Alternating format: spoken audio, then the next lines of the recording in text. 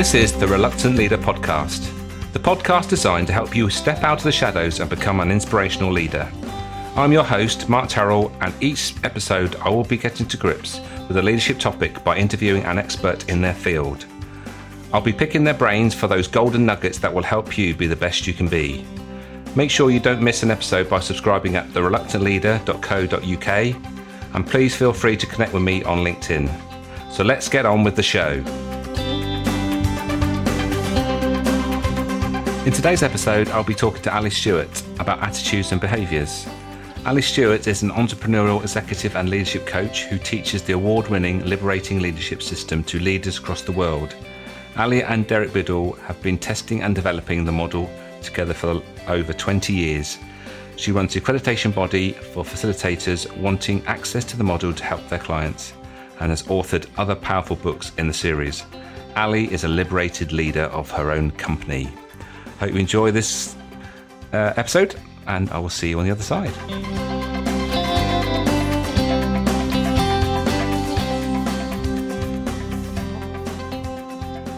So welcome, Ali, to the Reluctant Leaders podcast. Thank you very much, Mark. It's great to have you here. I must admit, you were right to the top of my list when I decided to start this podcast, and I'm thrilled that you're here. Thank you. I'm thrilled to be here. Good. So we're going to be talking about some the attitudes and behaviours of leaders and how a reluctant leader can actually instill better attitudes and behaviours in their team, and also have a better attitude and behaviour themselves.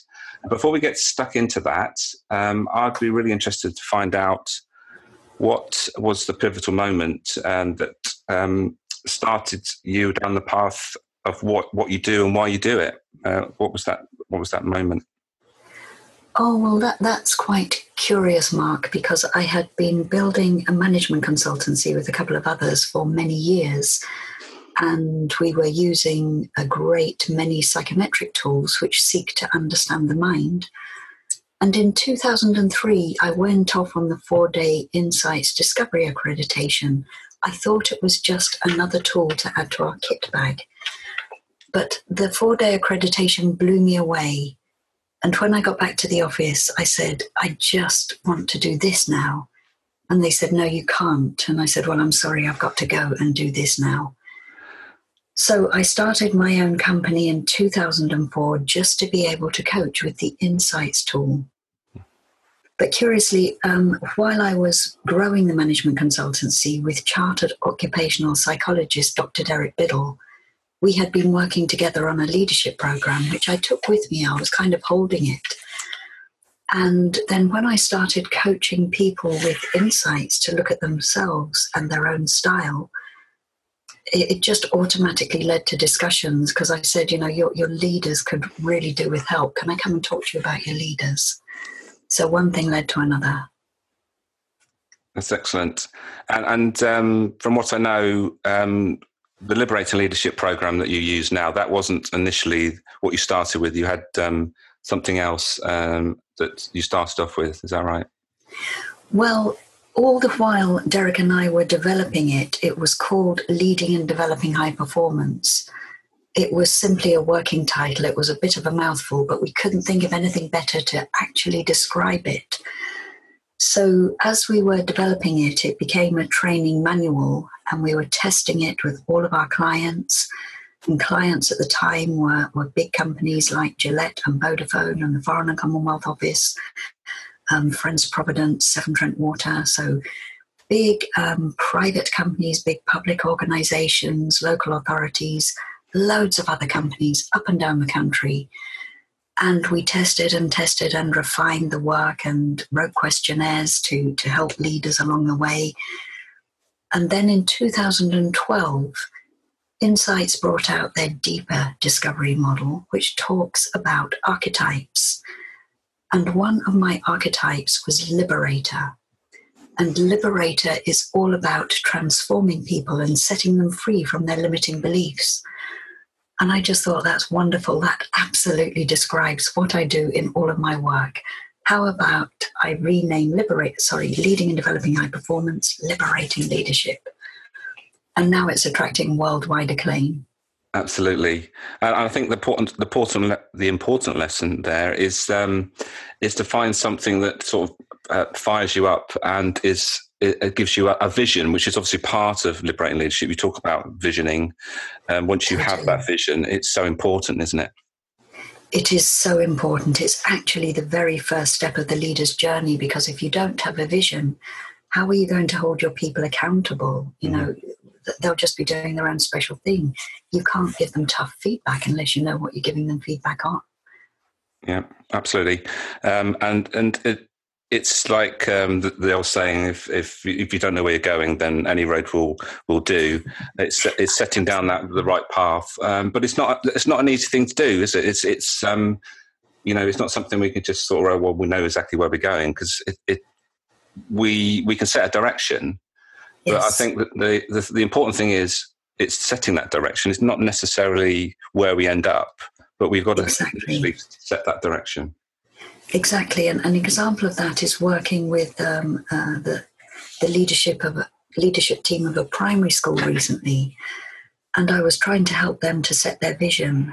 And it was to, have a happy place for children and help them to learn and grow. So this all sounds very normal. Why would I bring my child to this primary school instead of the primary school 2 blocks down? And I said to the head, you're fairly new. What did you see when you came here? Why did you want to be the head here? He said, well, it's a very poor community. The parents don't have a great regard for the school, and there are bars on the windows. And he said, I thought it looked more like a prison. And I walked around here during my interview, and I thought, I want to get the bars off the windows. Now, when he said that had a visceral reaction in me, because now I want to do everything I can to help him get the bars off the windows, because that means developing the children, the staff, the community, the parents, everybody around. Yeah, absolutely. And it's such a simple vision, isn't it? Simple, we just put it into one sentence. I want to get the bars off the window. It's a great cause. And people can buy into it very easily. So it doesn't have to be a complicated thing, does it, the vision? No, it doesn't. And certainly my own vision in liberating leadership is simple. It's hard, but it's simple. And that's to help every leader on the planet make developing people their number one priority. Yeah. And so often when I go and talk to leaders in organizations and I say, where in your daily task list does the task of developing people come? And they look sheepish and they say, Ali, it's right at the bottom. And on most days, it's not there at all. Yeah. And it's so easy to get stuck into the day-to-day stuff, and isn't it? It's so easy. A challenge for people. And it's not about making things, well, it's about making things as easy as we can, but obviously not making it sound as if it's easy, because it isn't. It needs some commitment. And obviously a vision at the beginning. So that's all great stuff, Ali, and I think will resonate with our listeners today. So let's just move on to the topic that we're going to sort of delve into today, and that's attitudes and behaviours. It's something that you cover in the Liberating Leadership book, and how would you sum up how attitude and behaviours affect a leader and the team that he leads, or he or she leads, I should say? Well, what I notice with leaders, Mark, is that they tend to get very tied up in the emotion of a poorly performing team member. And when I talk to them, they say, do you know what they did then? And they did this and they did that. Can you believe that? And they're so wrapped up in the awful wrongdoings of the person. And I think they fall into the trap of thinking that they have to fix the whole person. And in fact, leaders only have to address attitudes and behaviors. And just to explain, we talk about the onion model. If you imagine people like an onion, we're made up of many, many, many layers. And at the very heart of us is our personality.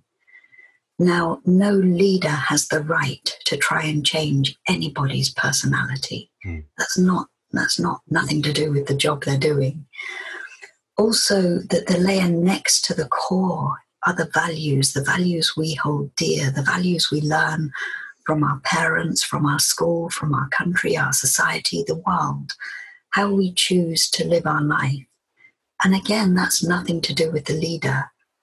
All the leader needs to be concerned with is, do they have the right attitude to do the job that is expected of them? And is their behavior such that they're doing that to the standard I want? So if leaders just focus, and they're the outer layers of the onion, if you like, and they're much easier to change. If you try and change personalities and values, which are at the heart, it will cause all sorts of problems. Yes, and I think that's one of the things that I come across quite often is that, especially when you start talking about doing like testing, you mentioned insights, and there's lots of those sort of profiling tools out there. People are a bit sort of standoffish, thinking that, you'll just want to find out stuff so you can change everything about me. But it's not about that, is it? No, it's about understanding more about the way you work and what motivates you. Because now I can look at your attitude, and attitudes are the underlying beliefs or approaches to work and life which underpin your behavior. And behaviors are what you actually do, how you handle clients, how you talk to each other, how you talk to the leader. And you get into so much difficulty. There's been court cases where, people have worn a crucifix to work, and that's gone all the way to court because that is attacking the person's central values and beliefs. That's nothing to do with their attitudes and behavior. Yeah, it does not affect your job role if you've got a crucifix around your neck, for goodness sake. Indeed. And we all get wrapped up in as to the meaning of things, and actually Yes. It's nothing to do with the job and the role that they're trying to do. So what I think we hear a lot of is that people just make statements about it's an attitude problem, or these sort of statements. So how do we go across over that sort of, it's their attitude? How do we sort of instill a better attitude? The problem that leaders have got is that they're never taught how to do this at school. So they've learnt their skill, they've learnt their trade or profession really well. They are totally lacking in understanding how to do this, and this is why they struggle. So if somebody has got a skill issue, it's much easier for them to deal with. They can just send them on a training course, simple. They learn the skill and bam, they come back and hopefully they do it. So often it's attitude getting in the way, and leaders are frightened about dealing with it because the people are very good at deflecting, their behavior. It's because of this, or it's because of that, or because so-and-so did this, or because that system's rubbish. And they can argue their way around things and tie the leader up in knots. It's really important then for the leader to get very clear about what the attitude actually is. So some people will say, they've got a terrible attitude, they don't use their initiative. So I say, tell me what they're doing when they're not using their initiative. Well, they don't come in on time, they don't talk to their colleagues, they don't see what needs to be done. They start giving me much more behavioral things that we can now address. Yeah. And one of the things that, again, you address in Liberator Leadership is identifying the reasons, as you mentioned. But when we look at what people do or what they're not doing, we can quite clearly, well, not quite clearly, but we can think about what they're doing by whether they are doing it because they can't do it, or not doing it, I should say, or they're not doing it because they won't do it. And there's obviously a big difference there.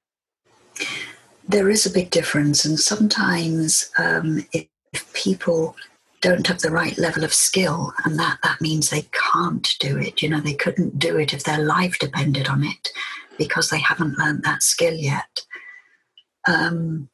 If you then train them in the skill, it then can remove the won't do problem, the attitude problem, because sometimes they try and hide the fact that they can't do this thing, which causes their attitude to go a bit awry. So if you can address one, it often addresses the other one as well. So part of that is actually having a culture where people are willing to admit that they can't do stuff, and so encouraging them to come to you and say, look, I don't think I can do this. Yes, and part of that is the leader's mindset. Mm-hmm. So if the leader has high expectations of the person, I want you to succeed. If they're treating the person with positive regard, belief in them as an individual who can succeed, and also genuineness. So if they're open with them, look, this is the vision, this is what I want you to do. I am going to give you feedback every day very clearly on whether your behavior and attitude is such that you're going to help us achieve the vision. Is that helpful? And most people want to know if they're doing well or if they're not doing well, and what can I do to improve? Yes. So they usually thrive when there's that kind of environment going on. Yes. And I can't really move on from that without mentioning the importance of explicitness, which is, again, something that you talk about in the book, about learning to be explicit. I've had lots of conversations around, well, what did you actually say, and what was the outcome? And if you actually take responsibility for the outcome as to if it didn't happen, then what did I do? What could I do more of, or what could I do different to make sure that the outcome is right? Being the leader, and being more explicit is really important. But again, it's not easy, is it? No, it's not easy. And, culturally, in some organizations, it just doesn't happen because they have a more possibly bolshy attitude. I was chucked in at the deep end and I've made my way, so I'm going to chuck them in at the deep end. All sorts of things can be getting in the way, and being explicit does take longer in the short term, but it reaps dividends in the long term. So if we're imagining somebody is coming into a call center, you're a call center manager and a new employee comes in, you might look at their CV and think, well, they've worked in 3 different call centers before. I can just stick them on the phone and they'll just get going. That is so totally wrong, because they don't know how you do things around here and how they're going to be measured here in this environment. So if you say to them very clearly, look, in this organization, we expect the phone to be answered within 3 rings. If it rings for any more than 3 rings, that will be a bad mark against you. It's just simply not acceptable. We answer the phone within 3 rings. Is that clear? Yes, that's totally clear. We switch off from whatever else we're doing when we answer the phone, and we smile when we pick up the phone, because that comes across when you speak. And we use the person's name. We ask them for their name and use their name throughout the call. Is that okay? Does that feel comfortable for you? So you're giving the people very explicit instructions on how they can succeed, and not just leaving them to fail. Yes, and this is I come across this quite often with managers not wanting to almost not to be too specific, and that almost like undermines them, and the skills they know that they've got the skills. So they think that if they tell them specifically what they want, it's almost like saying, well, you're not really capable. Whereas actually what they're doing is that, like, as you've just described, is that there's different ways of doing things. This is the way we do it because that's what is right for us. And it's in line with our values. and that's the way we do it. It's just the way that the things work. That's absolutely right. And part of explicitness is also making it super clear what will happen if they don't do the thing. Yeah. So that people know, if I do this, I'll succeed, and if I do that, I won't. It makes it very clear. And, we can see lots in films, like the film Coach Carter with Samuel L. Jackson. When he goes to meet a new unruly team of basketball players in a high school, he goes in with a contract. If you want to play on this team, these are the rules. Practice starts at 3 p.m. As of 2:55, you're late. If you're late, you do push-ups. So they know exactly what they have to do to succeed or fail.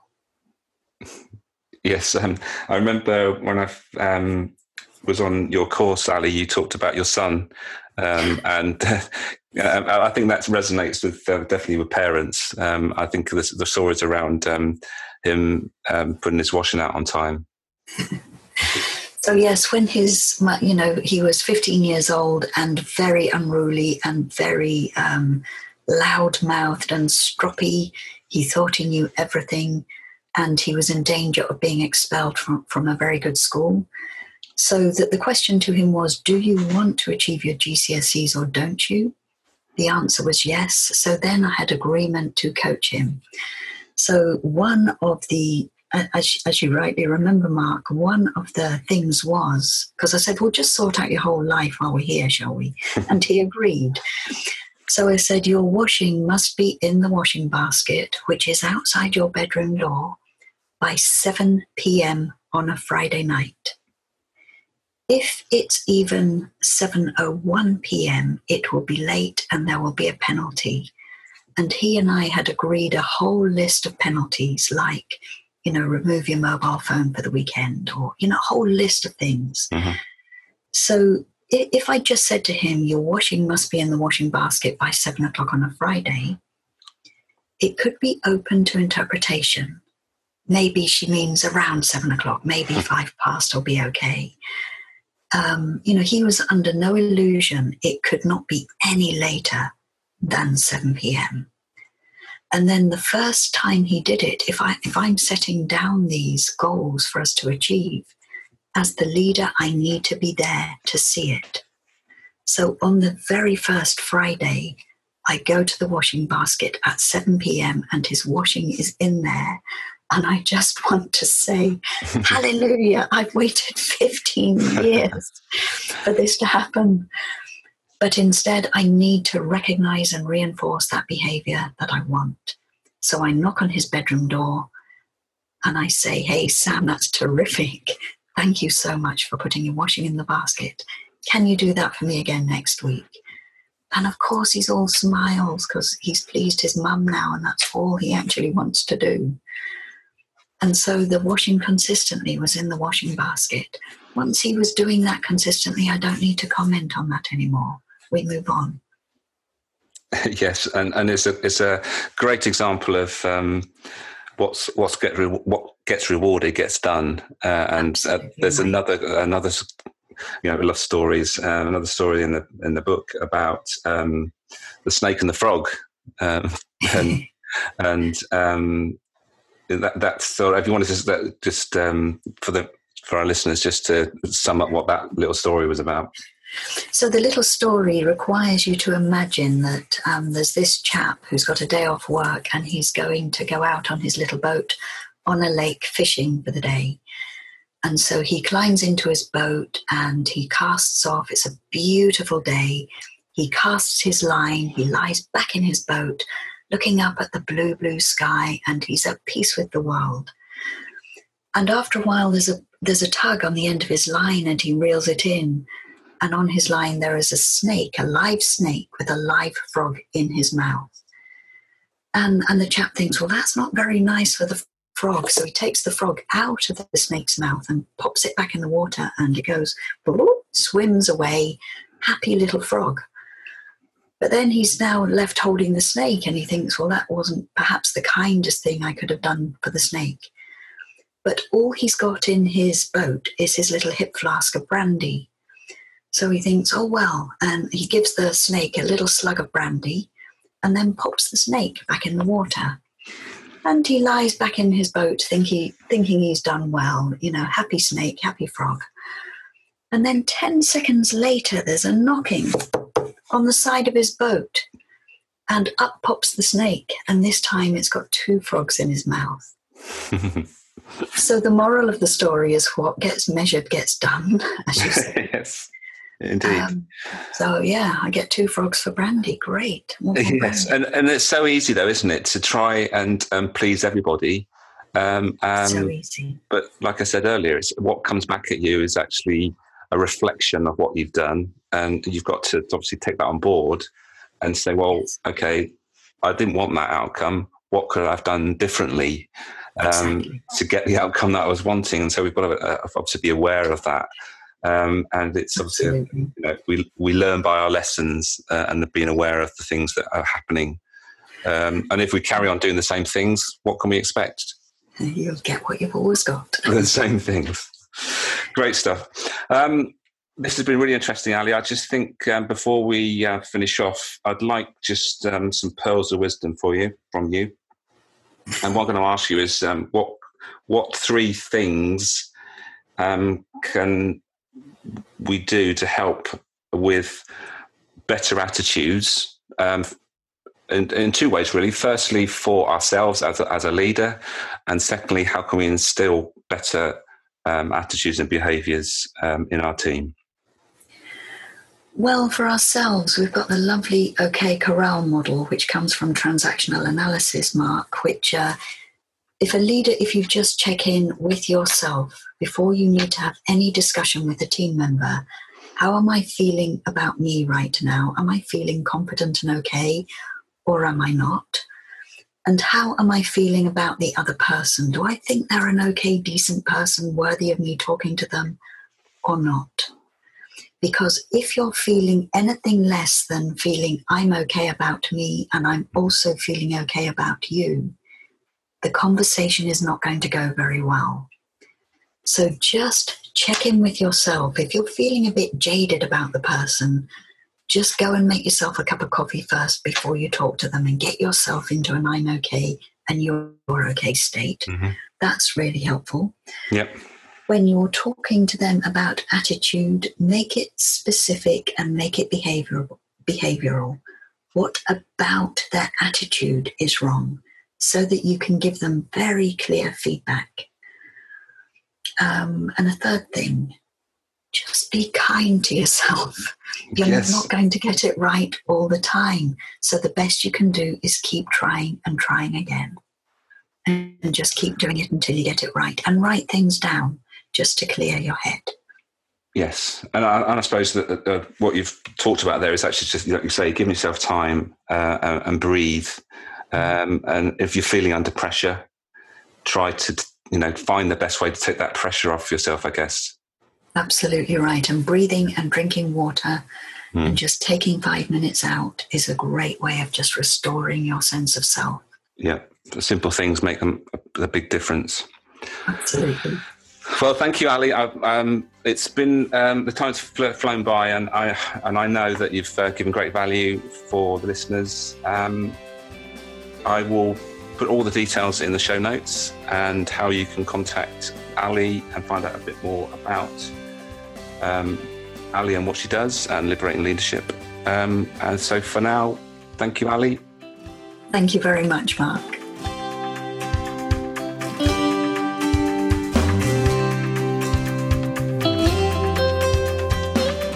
Thank you for listening today. As action leads to outcomes, make sure you make a note to start, stop, or continue doing whatever struck a chord in this episode.